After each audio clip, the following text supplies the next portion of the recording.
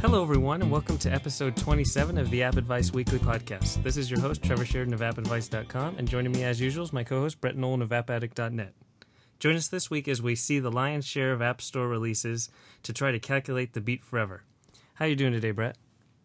I'm doing pretty good. It was a nice mix of games this week, so and I know there's already a ton of stuff on tap for next week, so it just never stops. There's always stuff to be playing. Yep, and there's not the most Apple news right now. This past weekend was D23, the Disney conference, and there's not the most Apple or iOS stuff when you're talking Star Wars, Marvel, and everything Disney, but that means there's more time for apps. And the first one is Seeing AI, which comes from Microsoft, and it's subtitled Camera for the Blind, and it's essentially designed to allow you to point your iPhone at pretty much anything, and it should be able to speak what the camera sees. So this is like a beta kind of image recognition idea, and it can be simple as a string of text, a full text document, people that you've categorized in the system, or a scene. So it can just be as simple as reading out a document, or more complex, like it can identify books on a bookshelf or a laptop open on a computer. Yeah, you and I were kind of fooling around with this and trying it out. Obviously, neither of us need this app, but I was curious just to see how well it actually did detecting scenes or detecting pictures. So I just brought up pictures on my laptop screen, aimed it at it, and it did a fairly decent job. Sometimes it was a little off, but it did a fairly decent job of detecting that it was a scene with like a sheep in it, or people looking at a camera waiting for a photo, or it did a pretty good job of detecting exactly what was happening in that scene and giving you an audio description of this, so that you don't, if you can't see, it's telling you what it's seeing in front of it. And it was pretty impressive for just a free app that it was able to do it. I mean, the processing time did it varied depending on what it was processing and trying to figure out, but it was a neat tool to have. Yeah, the processing time is definitely there, and then you want to make sure that you frame up your item relatively well. So if you're taking a person, you want it to have that built in. If you're taking a scene, you don't want to have too many distracting objects.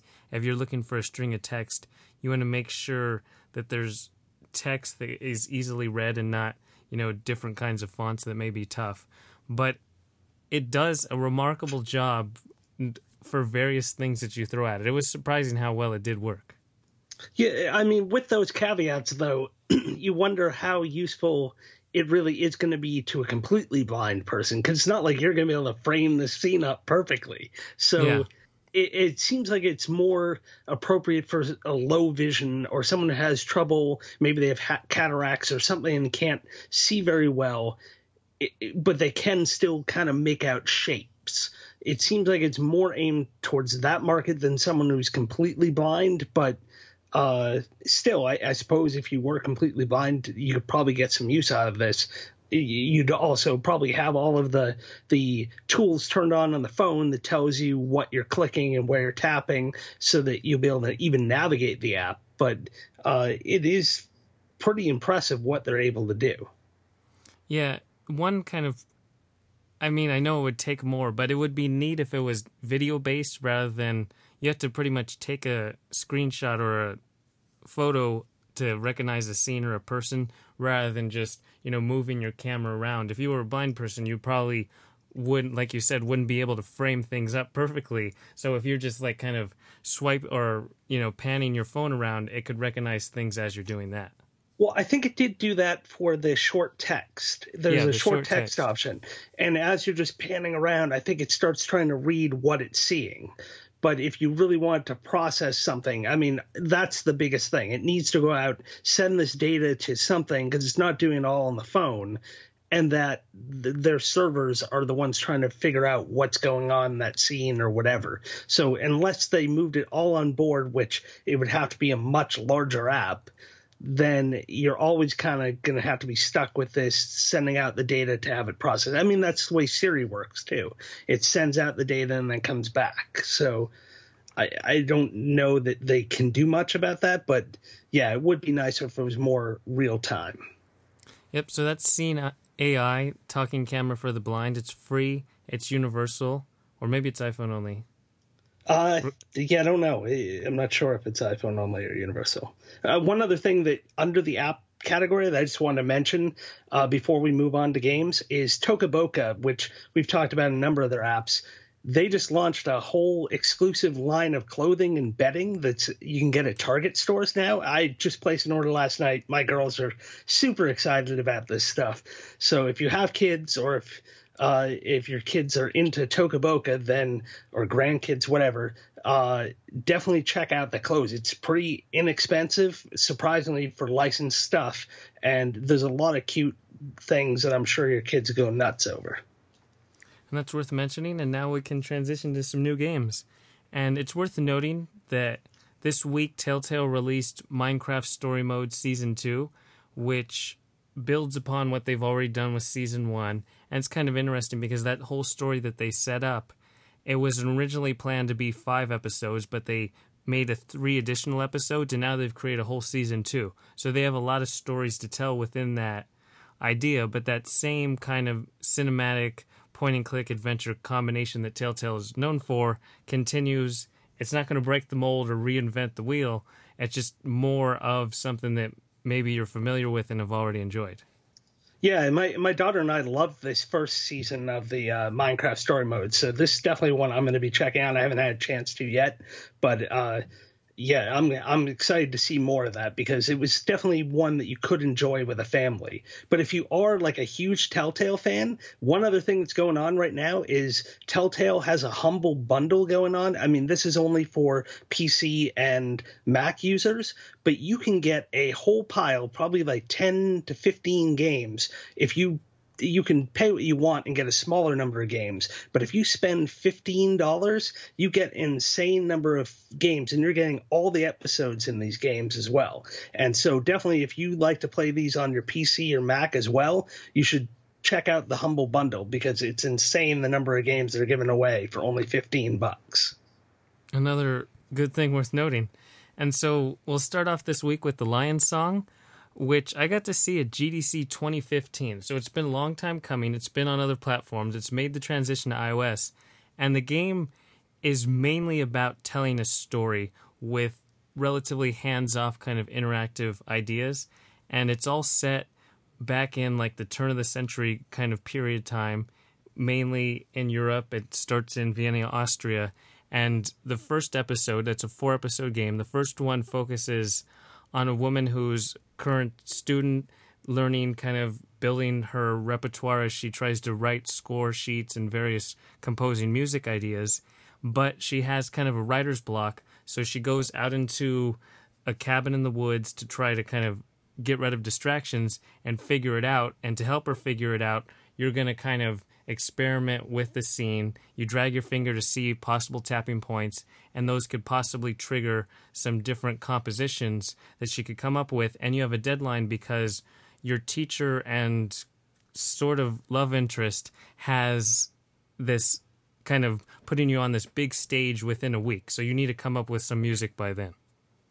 Yeah, this is originally, when you look at it, it looks like it's going to be more of a point and click adventure, but it definitely seems more like you're kind of just selecting dialogue and you're panning on tap points to drive the story forward. You're never really like, for the most part, picking up items and solving puzzles. There is a little bit of that, but it seems like it's more of a just like a narrative tale, and the decisions you're making within the episode then have effects on things in the other episodes in the entire app. So there's 4 total episodes, and you'll see some overlap as you go between the different episodes. You'll see characters mentioned from previous episodes, and it's a totally different character for each one of the episodes. So like in the second episode, you're following this painter who's growing up, and he's trying to decide on what he's going to paint. And the second episode is definitely a larger experience. There's more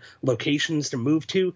The one thing I did notice with the interface is it seems like it was designed for larger screens first, because there's this weird thing where you have to almost pinch and zoom in order to see all the various touch points, or have them big enough that you're going to tap on the right spot in certain, especially in the first episode, you notice it more. And it was just felt a little weird and kludgy, but the story itself was kind of interesting. It's all this like sepia tone artwork to kind of like set the mood of this like oldish tale that you're involved in. So there were aspects of it I liked, but other aspects I kind of were a little bit of a disappointment to me. Yeah, and keep in mind that it's not really a game. It's more like an interactive kind of storybook than it is like a true game experience, but they do a really good job of making it as immersive as possible, just because there's so much they go into setting the scene, the theme, and the storyline, as well as then presenting the backstory of each of the characters in the 4 different episodes. So you actually kind of care about their fate and their current position in life. Yeah, I mean, for as far as the decisions go, like I didn't go back and replay an episode to see if it really, how much it really changed, because we've seen this in like the Telltale games where you can make the various decisions and you see the little note like he'll remember that and that. But this one, I didn't go back to try to redo it. But one nice thing they do is at the end of the episode, all those various decisions you had to make, it kind of gives you this breakdown of the various decisions, and then it tells you what percentage of people did the same thing as you. So somehow they're keeping track of all the, I assume across all platforms, how people are deciding to progress through the story. So you can kind of see, did I take the same path as everyone else, or did I make a different decision than most people did? So I found that kind of interesting to at least have that data point to see how you compare and see that everyone is doing things slightly differently than you, and maybe not everyone's getting the exact same experience through the game. Yeah, it would be nice kind of if it made it more distinct when the characters do make decisions they're going to have a lasting impact like they do in the Telltale game. Right, yeah, I agree. Yeah, right now I haven't felt that incentive. I want to replay to see if the decisions matter, because I never knew of a key decision that could play out differently. Right. Yeah, you don't really know that this is going to be a forking point, where I think in the Telltale games, it's much more obvious that something you just did is going to have a long-term effect. Yep, and that's the Lions song. It's $4.99 and it's universal. And then there's Resynth, which is a music-based rhythm game, but it feels like the music portion is kind of the backdrop to the core game, which is kind of like a block sliding puzzle game, as you send your little cube or square along the grid, and your goal is to push different objects into position. So you might push one little node into an orange section, so that way when the beat comes across, it's going to play that note. It's kind of like those beat synthesizer apps, but you're putting everything into place through this puzzle format, but you're not actually creating music.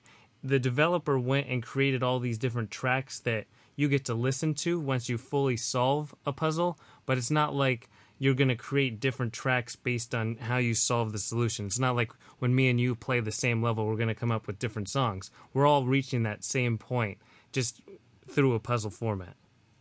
Right, yeah, it follows that very familiar moving blocks, and then you have to do it in certain order, otherwise you can end up blocking yourself out from being able to move certain blocks, and you have to restart. So it has that familiar puzzle feel. It's really, the music is the thing that makes this game different and special, because it almost gives you another cue that you're making progress on the game. So as you're going through the level and pushing these things into place, the song gets more and more complex. It starts to build up, and you definitely have that nice feedback of the music changing, and you feel like you're making an impact on the puzzle. So instead of just having like a percentage done or something, you can tell just by that musical composition getting more and more interesting as you go, that you're getting closer and closer to finishing that puzzle. Yes, you have the visual cues as well, but it's nice to have that audio to go along with it and just give you even more incentive to want to complete the level and figure it out and finish it so that you get that full musical number at the end of the level. The tracks are definitely a nice reward because they're really well done. Once you actually piece everything together, it's, it gives you a few seconds when the level's complete so you can kind of just listen to it. And then unless you tap the screen, you're not going to advance to the next level, so you can kind of get into the beat of it. And then, like you said, you can kind of hear it develop as you're going. So at the start of a level, you're not really making any noise at all. And then you move one thing into place, and then you move another thing into place, and you can hear the melody become more complex as the level proceeds until you finally reach that endpoint.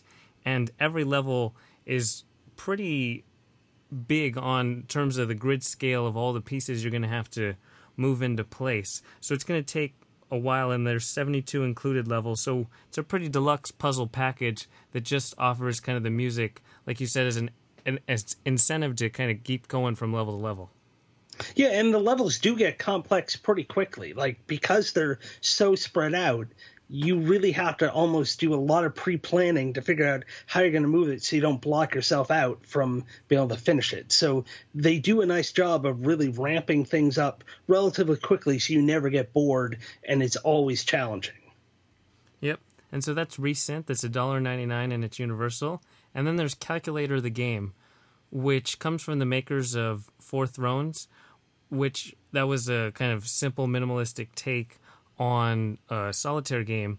This is a simple kind of minimalistic take on a math game where you're given the classic calculator interface and you're usually just given a few buttons and you need to use those buttons to get the target number on the calculator. So you might have 4 moves and you need to get to 102, and you have a ×3 button, a +5 button, and a divide by 5 button, and you have to use them in the proper order combined together within 4 moves to get that target score. And then as you go, you're going to be introduced to new calculator functions, like you might delete one number, or you can reset the screen, and various calculator functions. Yeah, and don't let like the cuteness of that little calculator guy like fool you, because this is a tough game. I'm up to like level 102 or 104 at this point, but some of these levels are super challenging. And what you end up doing is, I love math, so I think if you hate math, you're probably not going to enjoy this game. I'll get that right out of the way. But I love math. I love math puzzles, and the way this thing, because you have this like just a different set of buttons each time, you're going to have to it's a little puzzle you have to figure out. And so you might see that you have 4 moves. Well, some of the puzzles you'll be able to just work them in order, and if you make a correct guess right at the beginning of what you need to do right away, you can figure it out. Other ones, you'll end up working your way backwards. So you'll know, wait a minute, I have this sum up all the digits. I think that's probably going to be the last step I need to do.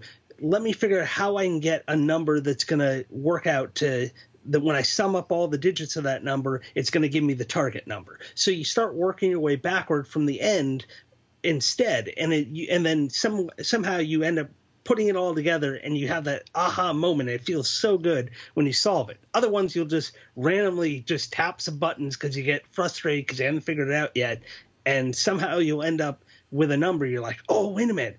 I know if I can get that number one step earlier, I can solve this thing. So it's a really cute and inventive game, and it's definitely a nice challenge if you like to puzzle things out with math. Yeah, once you do get that solution, it definitely is a super rewarding experience. You're like, finally, I figured it out. Once you get into like, past level 50 or so, and you have those extra buttons where you have to delete a column over or you reverse the order, it makes it really tough to figure out the proper order of operation. So there can be a lot of trial and error. But once you have that target score and kind of can figure out how you have multiples of 6 and 3 on the board, or if you have dividing by 5, you can figure out different multiples to get to that target score and how you might end up getting there. You can make your way kind of drilling it down slowly but surely to figure that solution out. Yeah, and just the little touches in the game. Like there's this little a guy who keeps on coming in and talking to you, the calculator guy, and then they even have like a little solar panel on the screen that if you put your finger over it, it will turn the calculator off. It dims and then turns off. And so it's nice, these nice little touches that they put in there that you don't need that in there, but they put it in there and it's fun and just to have that little thing in there. So I am just really impressed. This came out of nowhere and I was instantly hooked on it. It's always nice to add personality to a puzzle game, especially when the puzzles can get a little frustrating, but just the charm added to it will give you the incentive to keep going from level to level, and there's a ton of levels to play through that have a ton of variety, and that's Calculator the game. It's free and it's universal. And so that brings us to the final game this week, which is Star Vikings Forever, and this game is really high on the personality scale of setting up the world of these Star Vikings, and then that allows you to dive into this full-on kind of strategy experience. It's built as a puzzle RPG, but it's more kind of strategic turn-based action as you think of positioning your Star Viking to deal with various kind of alien enemies. And then as you go from level to level, those enemies are going to have different traits that you need to take advantage either from your close quarter combat attack or your ranged attack. Right, yeah. So basically what you are is you're these Star Vikings and you are fighting against a team of space snails that are evil, and the gameplay just takes place across like a set of rows, and you're sending each of your guys down a row, and along those rows there's going to be any number of these snails of different types. Some, when you hit them, they'll bite in front of them. Some of them, when you hit them, they'll explode and hit each enemy on either side of them. Or other ones and then some of them have more health than others. And then there's also pots and things that you can hit which get you gold when they break open. And then there's other traps as well where if you hit them, they'll fire in the direction they're facing and take out whatever is in front of them and then blow up. And so you have to plan your moves of how you're going to navigate down these columns. So you have one guy who has a ranged weapon where he can shoot up to 3 of these little bombs and take 1 hit on any enemy on the board that he wants. Then your other guy is a big brute who has a lot more health, and he is able to twice on his way down. This is before you buff anyone. He can move any object that's in front of him or basically touching him. He can move him to another row or column to get him out of the way. Or he might be on the row above it. He could push it down even 1 more row down below him. And so you kind of have to almost plan everything out and before you start moving your characters so that they'll be able to survive their path through each of these screens. Your goal in the various levels changes. So sometimes you'll just need to kill X number of enemies. You'll need to pick up X amount of gold or survive 5 screens worth of enemies or something to that effect. So you're always going to have different things you're going for, and that'll change the way you approach it, because maybe if you only need to kill X number of enemies, you don't care if some of your guys take a little damage or one of your guys dies, because you still have the other guy to move and take the rest of them out that you need to. So you're constantly having to change the way you're thinking based on whatever your goal happens to be, but overall it's more of a you go into the level and you just kind of look at everything, plan it, and then execute. It's an interesting mix because it kind of has a Plants vs. Zombies just overarching kind of feel where you have this lane-based setup, but rather than the alien snails coming towards you, they're all kind of sitting there waiting for you to decide what you're going to do. So you have that turn-based idea rather than real-time strategy, just with that familiar lane-based setup, and then each Viking kind of has his own lane to take care of. Like you said, you can have, splash damage as well as different attacks that can lead to different columns or rows, but you mainly have a Viking to take on specific rows and columns, and you need to use each of the different character classes of your different Vikings properly in each row. Yeah, I'd say overall the game definitely trends toward the easy side because you can plan ahead so much, and you do those special moves that each character has, they so they take energy. So they start out where the guy who can throw the bombs to take out anything on the screen, he can do it 3 times, and your big brute can do his move 2 times. There's other characters that I believe get introduced later in the game as well. But every time you move to a new screen, those energies get they're all refilled. So you have all those moves all over again. And then as you progress to later levels within the game, they introduce this thing called like a backpack. And every 12 squares that you move on the board, the backpack gives you a random item. Well, you're constantly moving and getting items. That it makes it even easier in those levels because there's things like to protect you from the next hit, or the next time you hit something, you're going to be able to do 2 damage instead of 1 damage. So they're very useful tools, almost too useful that you can easily accomplish your goal because they're pretty free-flowing with these extra tools, not to mention that you can buff your characters and get upgrade points and upgrade their base health or their strength or other aspects of them to make it easier as you progress through the levels. I haven't made it super far in the game so far, but so far for the decent amount that I played, it definitely feels like it trends toward the easy side. Yeah, definitely. It's not the most complex strategy game, but again, it fits with that Plants vs. Zombies idea, where it makes it more accessible for a strategy game. And so the turn-based aspect might make it a bit too easy, but I guess it just depends how tough you want your turn-based strategy game to be.